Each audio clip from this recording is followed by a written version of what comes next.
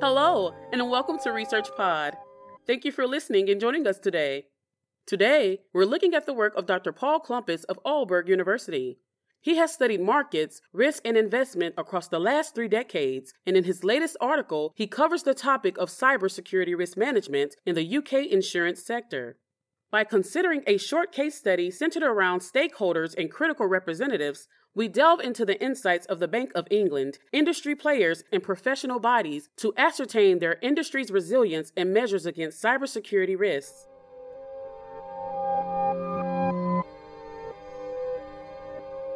The UK is the world's leading financial hub, and the financial sector contributes a substantial part of its wealth. However, cybersecurity risk is an ever-growing topic of significance to the sector.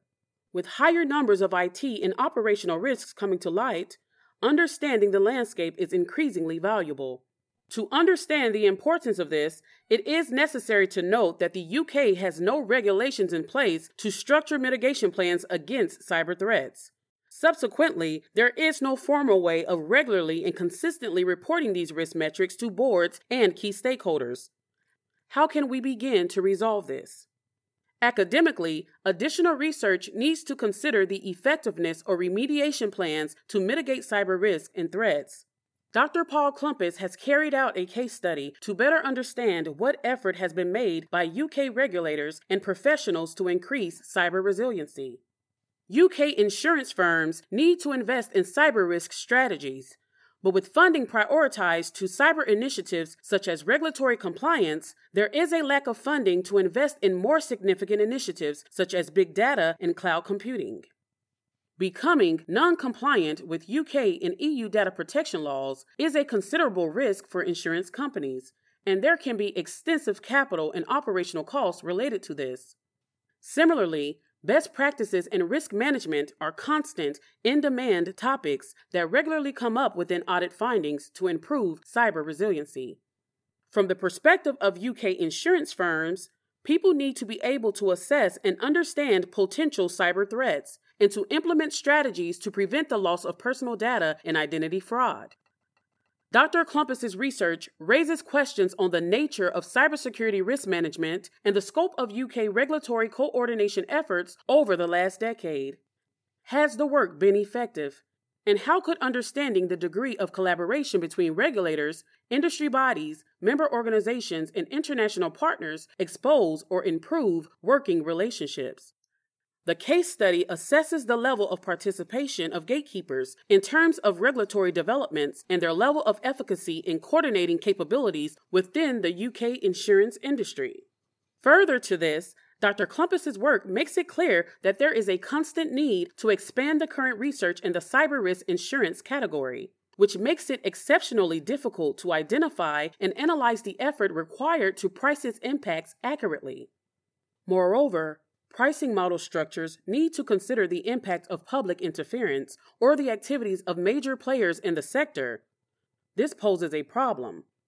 Unless more knowledge and insight is made available to the public concerning the nature and severity of cyber attacks, limitations to the pricing of cyber risk insurance will remain. This makes understanding the market scale, when compared to the US, for example, exceptionally difficult. Another challenge is the limited amount of prior research on cyber risk in relation to cyber insurance. The available literature showcases the issues within the market due to the lack of data and information asymmetry. From a European standpoint, compared to the US, there needs to be more cyber transparency, which is currently obscured due to insufficient public policies and hesitancy to divulge breaches. With limited insight into cyber insurance policy underwriting, understanding and measuring the scale and impacts of cyber attacks is a tricky but important task. It is worth noting that the importance of thoroughly understanding cyber risk does not solely apply to the financial sector, but is acknowledged by the UK government as a fundamental requirement. Although UK-based insurance companies are exposed to varying risks such as loss or misconduct of sensitive consumer data, the foundational elements of cybersecurity, such as confidentiality, integrity, and availability, are by themselves not enough to thoroughly understand the intricacies of cyber risk. There is a constant trade-off between the ethical duties of a company disclosing cyber attacks and risking the privacy and cost of disclosing it to the public. There is a lack of understanding of what the consequences of doing so are. This issue is further exacerbated by the lack of mandatory disclosures of cyber or data breaches, mainly due to the competitive nature of the market. The clear need for evidence on the nature, coordination, and evolution of cybersecurity risk management in the UK insurance industry is where Professor Klump's research comes in. It's especially needed in today's environment of increasing cyber threats and rising global tensions related to state-based and terrorist cyber attacks. It overviews recent developments in the evolution of UK regulatory interventions and their broader national and international collaboration efforts with other organizations, associations, and industry bodies. Multiple research methods are then used to evaluate the effectiveness of these developments, comprising an estimate of the evolution of costs of cyber attacks, estimates of the total investment in computer systems and software intangible assets, and a content analysis of annual reports issued by key UK insurance companies and UK regulatory authorities. So what did Dr. Klump's research find, and what can we learn from it? Firstly, both the cost of data breaches and the incidences of systemic state-based attacks has significantly increased over time, resulting in cyber underwriters strengthening their exclusion clauses to exclude state-based cyber attacks. Next, he noted that the UK government has actually regularly updated its national cyber strategy. Initiatives undertaken by UK financial regulatory authorities include expanding the scale and scope of their cyber-related policies, initiating an authorities' response framework to coordinate with each other, setting up new private partnerships, and encouraging regulatees to strengthen their operational resilience to deal with such threats. Internationally, UK regulatory authorities have also initiated collaborative coordination efforts, setting up cyber experts troop organizations such as the G7, creating risk pooling arrangements, as well as participating in joint exercises. Despite these efforts, Dr. Klump's finds that many regulatory gaps and overlaps remain in the UK regulatory system. There are also limits to the maturity of the UK cybersecurity coordination efforts, such as the lack of public disclosure of cyber attack incidents and annual cybersecurity audits. There is a lack of transparency concerning the nature and extent of reporting of cyber-related incidents. Unlike the EU, there are no specific UK standards for timely reporting of cyber incidents.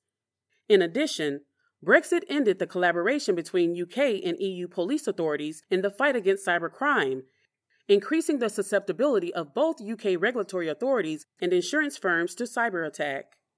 Finally, despite the rising cost of data breaches between 2014 and 2021, investment in computer systems-related intangible assets by UK regulatory authorities has not significantly increased, increasing their potential susceptibility to state-based cyber attacks. Dr. Klump concludes that while efforts have been apparently successful in avoiding a large-scale systemic cyber attack on the UK insurance industry, the system of cyber regulatory oversight is inadequate. This case study makes clear that, given the importance of the global insurance industry in both underwriting cyber risk and managing its own exposure to cyber attacks, further collaborative, policy-level efforts are needed to develop a publicly available database of both the cost and nature of incidents at the national and international levels.